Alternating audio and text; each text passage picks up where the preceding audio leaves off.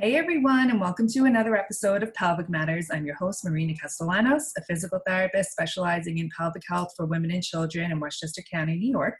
Today on the show, I am joined by pediatric physical therapist Melissa Broderick. So if you have a baby, are expecting a baby, or planning to have a baby, this episode will have some great information for you regarding early motor development and topics like tummy time. Welcome to the show, Melissa.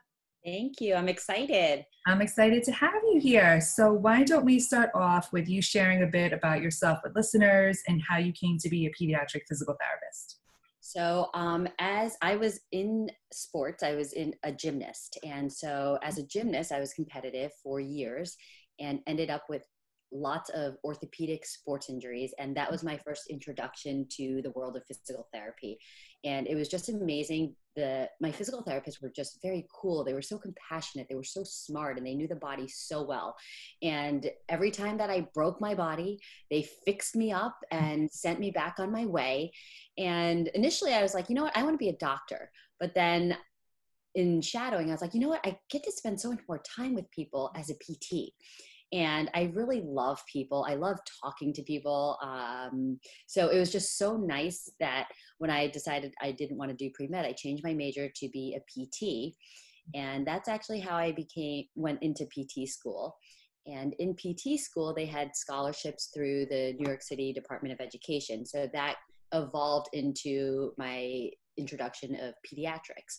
So I've always worked with children. I was a gymnastics coach. I did birthday parties and everything as a teenager. So it kind of felt like the next perfect step, since I've had so much experience with kids, that instead of, just playing with them at a birthday party and teaching them gymnastics, I could help them. So when I went for the Board of Ed, that's where I also started working and learning about infant development and doing early intervention. Awesome. And I would love to start off just with the big thing that most new parents hear about, or, expecting moms hear about, and that's tummy time. I feel like mothers and parents, they get inundated with tummy time. Like that's just the biggest thing that they're told to work on, with their babies. And of course, nobody puts their babies to sleep on their belly anymore. At least that's not the recommendation. So that's why there's the extra push about doing tummy time when the babies are awake. So let's have you share with listeners, why is tummy time so darn important? So tummy time is so important, especially because of the Back to Sleep program. Mm-hmm. So prior to the Back to Sleep program, a baby would be placed on their belly, and even the smallest movement of lifting their head and turning to the side just to clear their airway would give them essentially one repetition of movement to work those neck muscles. So the baby prior to the Back to Sleep program would essentially have a lot of reps to move their head to clear their airway, because that was the known thing to do, was to sleep your baby on your belly. And they slept so well because they couldn't startle because their hands were tucked underneath them. Mm-hmm. So in the Back to Sleep program, babies are not working their neck against gravity. And in development, you really develop from head to toe. Mm-hmm. So the lost development of even working repetitions, like I break it down for parents that each time you move, it's a repetition. You kind of want to move well. So when we're first developing our neck control, we have to work it against gravity. And that's why tummy time is so important. Just that initial head lifting, getting that repetition in, everything is cumulative with muscle strengthening. So the more that they practice it, the stronger they become. And the importance of developing neck control and trunk control, that postural control, sets a tone for movement in life. So it really is so important to have that neck control be well integrated as soon as possible. Absolutely. And I think that's such a great thing that you brought up, the Back to Sleep program, which is, it's still the recommendation that exists today, and for good reason, because of SIDS. So when you have the big concern about, is the baby going to suffocate on their tummy when they're sleeping? So absolutely. So we're definitely not, advocating for, passive time, on the belly with our discussion. It's really, like you said, about the active, every time they move, they get that active extension from their neck, lifting it up away from the floor, whatever they're laying on, to start working their muscles. It's also a great reminder for listeners of how development really occurs, like head to toe. So kind of an offshoot of that with tummy time, we're all also inundated by these recommendations for equipment, like, some kind of seating or something to like hold our little tiny babies in upright. So we feel like they can look at the world and they can participate in everything. But if they're not getting that vital practice of tummy time, and then they're just placed in equipment, their body just tends to kind of mold to the equipment that they're in. And then that raises, a host of other issues. So let's give parents some tips for tummy time. If they're trying it, they feel like, the baby's not tolerating it too well, what are some ideas we can give them to practice at home? So, am I able to address that whole container device? Yes, absolutely. Okay. So I first and foremost want to say the container devices were created by toy manufacturing companies. They were not created with with a physical therapist that knows development. Mm-hmm. They were created by toy companies that it's a business. They need to earn money. Absolutely. So their marketing is phenomenal. Mm-hmm. Your baby will love this. Your baby's going to love that. And in every one of these, they usually do. And they do. You know why? It's hugely entertaining to just passively stare at something. Mm-hmm. So the other thing that they don't realize that they effectively did was they made it so easy for the baby to engage in the world and be entertained because they've placed everything vertical. Mm-hmm. So there's zero work against gravity. The more you move towards a horizontal plane, as you know, the more challenging. I always tell my parents, do a wall push-up. You could do it till the cows come home. You could do 1,000,000 push-ups. You're not developing anything, but you could do it. Mm-hmm. You put that same position on the horizontal. Let me see you do your push-ups. That's when the body's working against gravity. Yep. It's against gravity. So the toy companies, without knowing this, have created a toy that makes it lovable by the baby because it's zero work. Yet there's pure entertainment. But I don't have to work for it. So of course I love my jumper. Of course I love my exerciser. I love my Bumbo. I'm not required to do anything. Right. So when they're introduced to that and then transitioned over to doing work, that's when the big problem comes. That's when the baby that hates tummy time really comes out and the screaming. But if those babies were never introduced to those container devices and had to challenge their body, not only to tummy time, like I always tell parents, the misconception is it's either back or belly.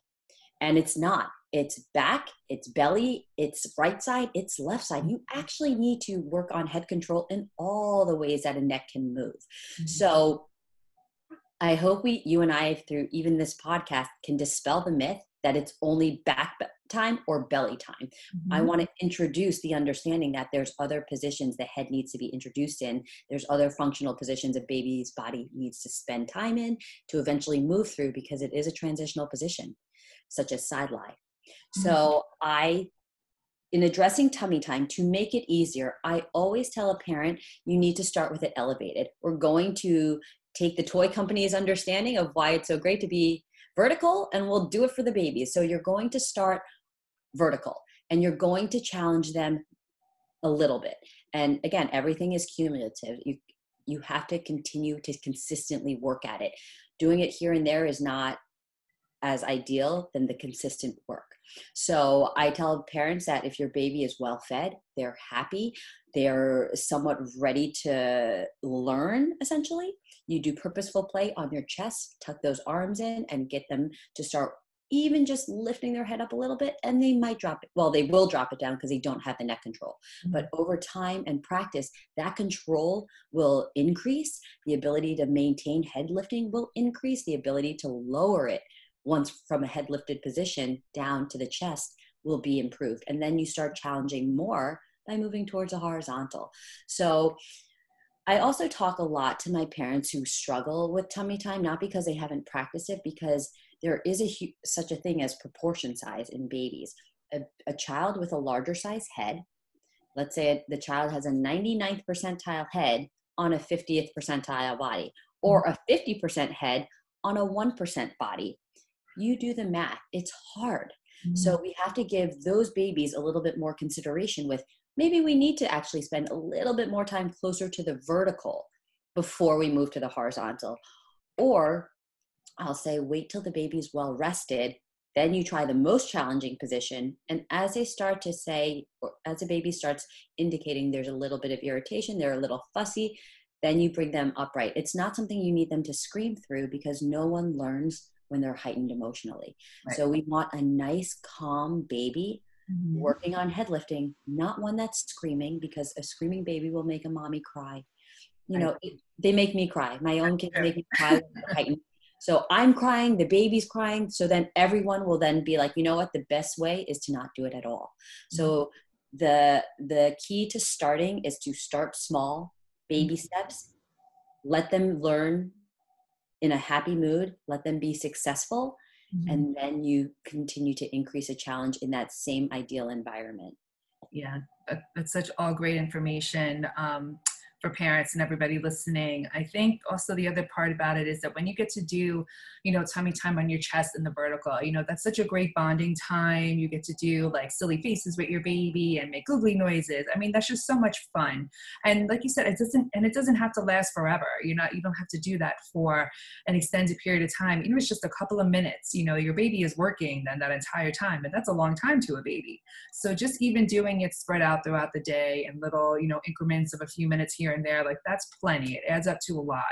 And I think that's really valuable and really productive when doing all this, at home.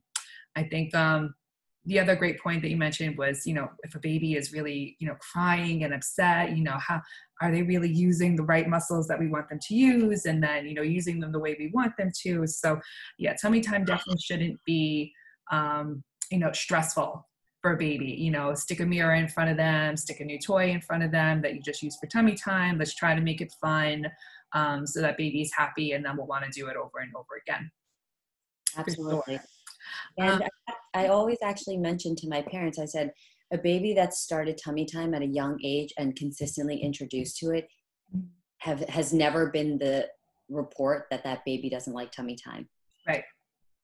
I've never had a parent that has started with me with a young infant. I'm talking about 1, 2, 3, 4 weeks of age. And we worked on an excellent tummy time protocol and ways to transition them when they get tired, even doing side lying and then coming back to tummy time.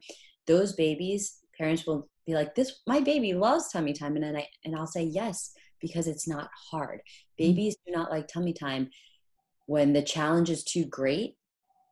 And that's what I tell parents. It can't be, and I also really encourage parents to make sure it's not stressful for them, because anything that's really, really hard on them emotionally because they're reacting to their child, that's just a bad situation. Yes. So everyone has to be happy. Mm-hmm. Absolutely. And I think, I remember my daughter's almost 2, and when she was an infant, and she actually was born with a little neck tilt and stuff. So there was a lot of repositioning and doing all that to get her neck to straighten out. And then it ended up being fine. But just to get her to do the tummy time, we just started out, like you said, because she didn't love it right away, but doing it against the chest.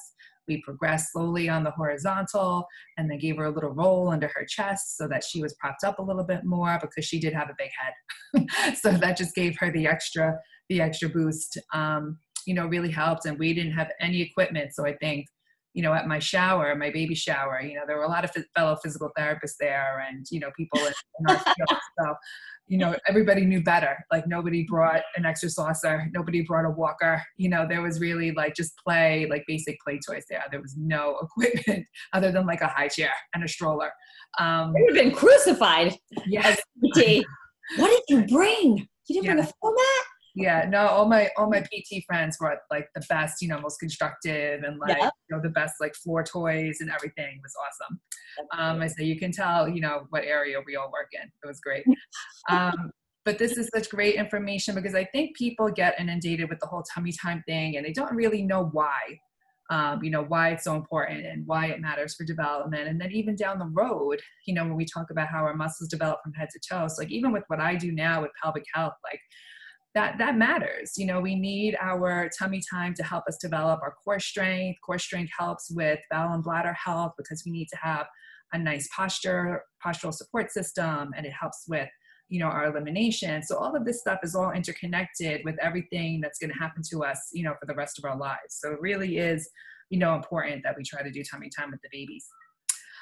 So in considering everything else that happens during this first year, which is a ton of motor milestones, so many things change over the course of, the first 12 months. What are some other general tips besides tummy time that we can tell listeners just to encourage, their motor development that first year? So motor development requires a lot of practice, lots. And I try and tell parents to ensure that they have an uninhibited environment. Again, no restrictions. So if you want to ever think about, I guess, something similar to a bouncy seat. So that's like you and I as adults in recliners, watching our favorite guilty pleasure on TV, whatever that may be, and then expecting that after we finish watching hours and hours of our show, that somehow we've developed some superhuman strength by doing nothing but sitting there passively. Mm-hmm. So these devices, such as these incline positioners, I don't even know what they're called now because my kids are older, and I also never had one. But I guess the bouncy seats, the Mamaroos, these things, you have to strap the child in because you have to be safe. But in effect, you're preventing tons of weight shifts, tons of development of the muscles in the body reacting. So having that unrestricted, uninhibited environment allows for these weight shifts, the baby to understand how to move their body. And if it moves too far, then they have to react to it. And I think that's the other thing I try and encourage parents. I say, in a safe, supervised environment, I really want you to let your baby experience giant balance losses. Maybe they'll lose their balance. You can be there to catch them, but it's that giant balance loss and those quote unquote mistakes. They're happy mistakes. They're learning mistakes. And if you can let them experience it, then they can learn how to eventually fix it. So it becomes a feed forward system. And I think all too often when you inhibit a child from moving because you're afraid of their safety or whatnot, like I said, it has to be in a supervised, safe environment. If you can let them move unrestricted and safely, I think that they'll learn a lot more rather than just worrying so much because they might fall. But if they have never fallen, they'll never know how to protect themselves the next time it happens. So for parents, I know that they have these sit-me-ups, they have up seats, they have, I don't even know, bumbo seats to protect a child from falling. But I'm like, you know what? The baby should just be sitting guarded and experience a balance loss, because when they do, then they'll figure out to put out their hand so they don't fall over. Then once they put out their hand, they can then raise back up to sitting and correct themselves. And then they're going to be safe. It's that repetition and constant feedback to that same experience that will then allow them to appropriately be safe and have a feed forward system. So they just have to have lots and lots of experience, and they really mess up a lot. When you watch infants move, it's so fun and it's so cute. It's so uncoordinated, but you have to start somewhere to then develop skills. So not having that practice, I think, is probably the most problematic. So that's why, as a PT, as well, we really want them working against gravity. That's the only constant in every single person's environment. One constant is gravity. Everyone's natural environment is different. My natural environment is very different from yours, even from a dietary standpoint, even from activity levels, we're different. And our body makeup is different. But the one thing that everyone in life has to work through is gravity. So to develop the proper control from day one, because that's really honestly when it starts. So you can get that control and strength from day one to work against gravity, and then your trunk, and then the rest of you, it really sets a different tone in life for future possible injuries, possible body health. So it's so key. Yeah, and that's so true. I mean, from the minute you're born and you're out of that wonderfully warm and fluid womb, you're working against gravity. And like you said, any skill, I mean, at any age, whenever you go to a new skill, it requires practice. And then your brain can anticipate what to do the next time that skill is required of you. But we all go through that, no matter how old we are. Whenever we're learning something new, it takes practice. And we develop our coordination. Some of us, that might require more practice than others. But we all have to do some amount of practice for a new skill. Very true. And I think, when I think back to, my daughter going through her milestones, the first year and stuff, just, she was just on the floor, just all the time.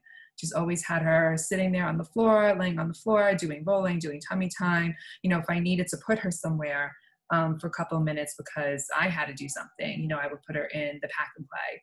And I think that's the biggest challenge for new moms. What do I do with the baby? Like when I have to go to the bathroom, I have to do this, like just, for like a few minutes. I said, just put them in the pack and play, like, make sure make sure they're safe, make sure they're okay in there. But like, they'll be okay for a few minutes. And then you can do whatever you have to do. Yes, that's my best recommendation too. And I think that the toy manufacturers have brainwashed that no, your child needs to be entertained at all times. And my advice, no, they don't. They don't get bored. No, If anything, they don't get bored. They don't have the development in their brain at this point to understand what boredom is. Mm-hmm. They could easily look at a black and white book that is placed on the other side of that pack and play while you're going to the bathroom.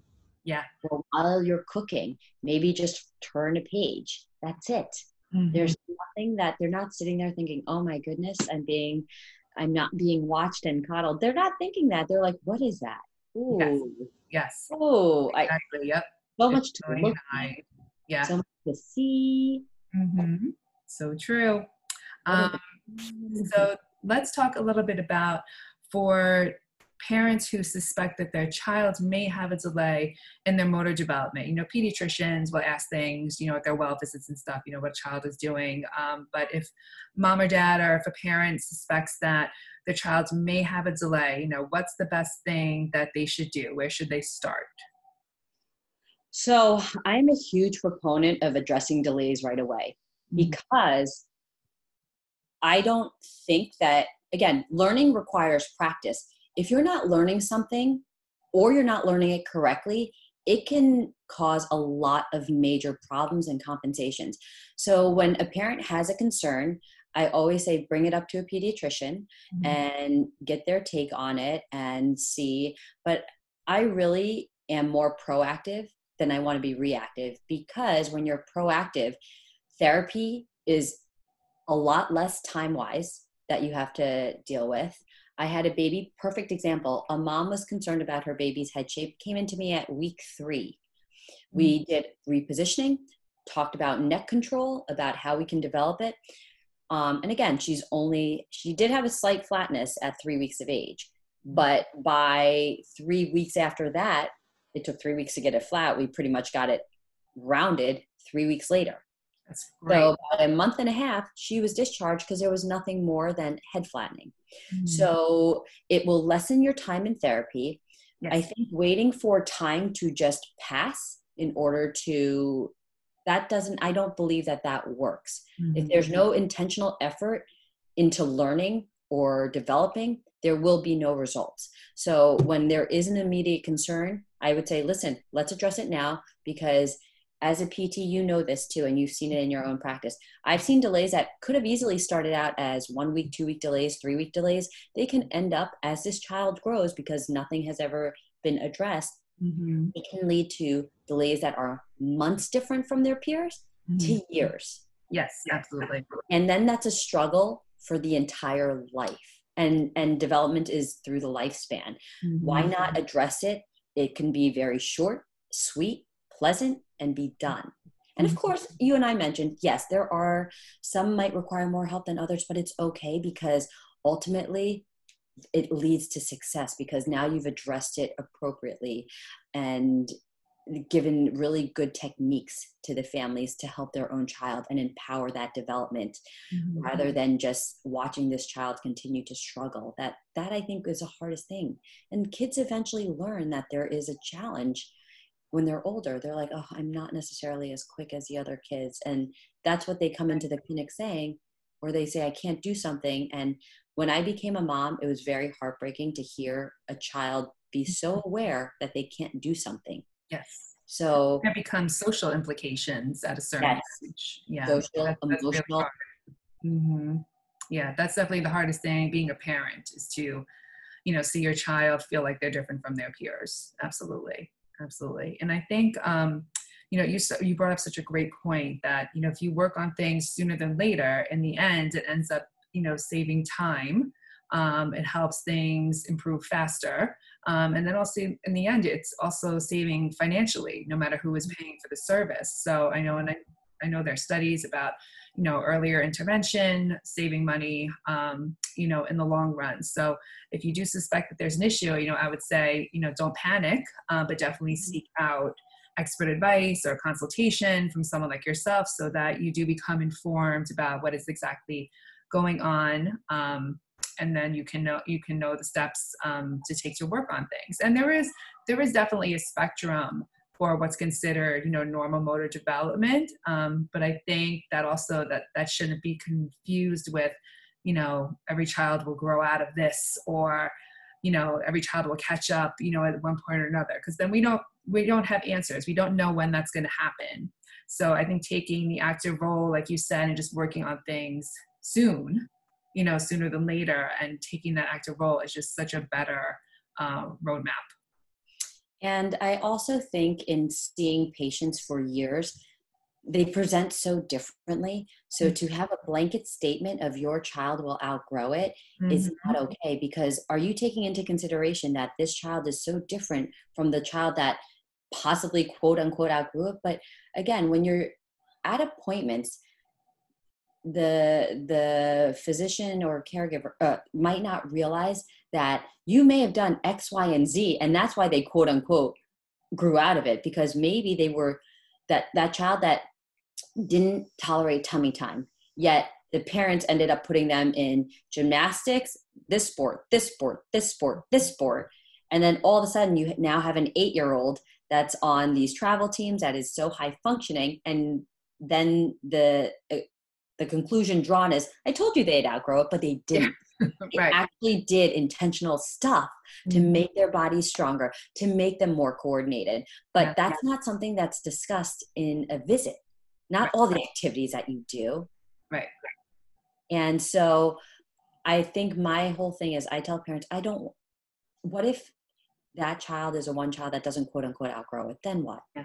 So I would rather be proactive. I'm always more proactive than reactive. Let me make sure that everything is, I get all my boxes checked off. We're good. Okay. Rather than they come in because we've waited. We wanted to wait and see a year whether they would develop. We wanted to wait and see 6 months.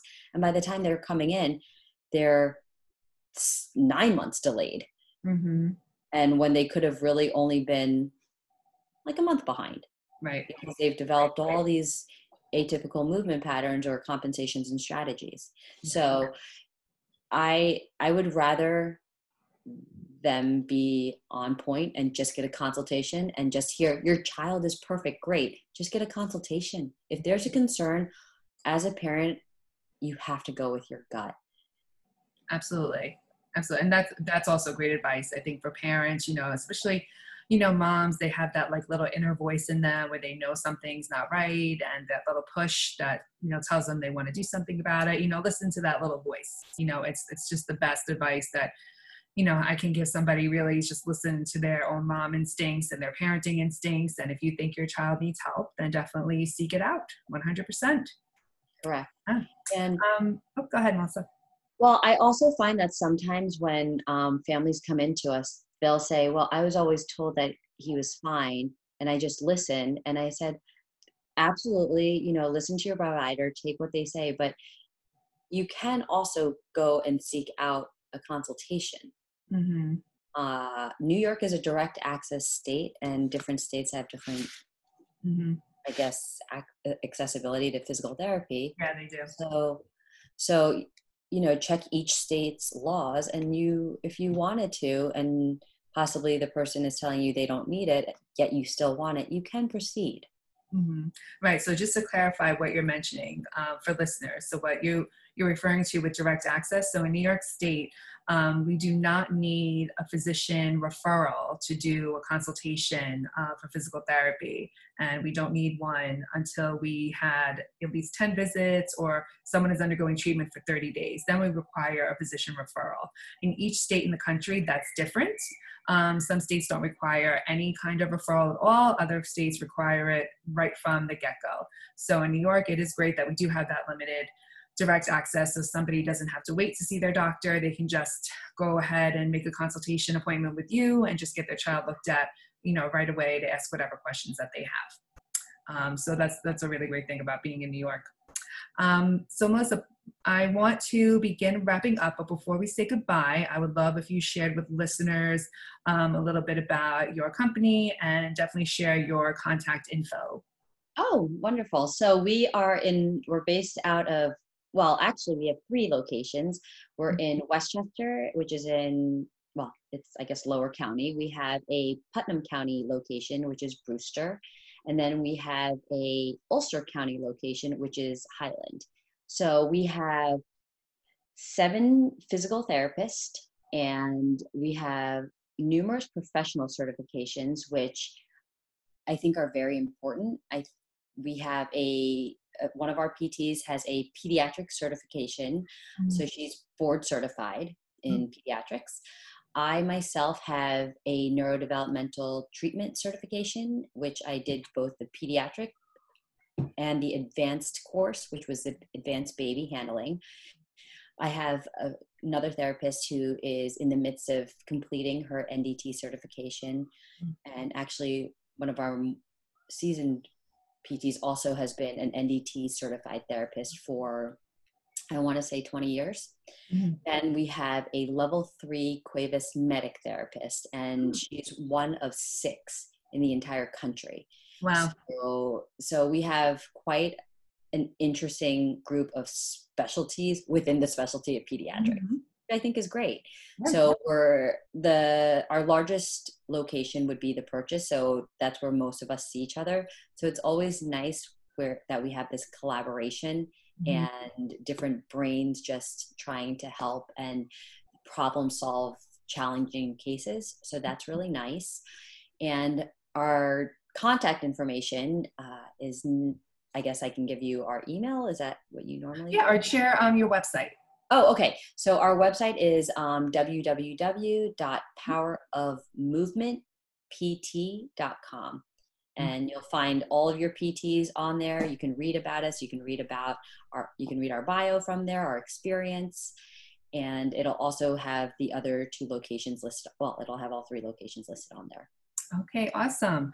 Melissa, this was such a great discussion. Thank you so much for joining me on the show. Thank you for having me. You're very welcome. And everybody, thank you for listening in as usual. And we will catch you next time. Have a great day.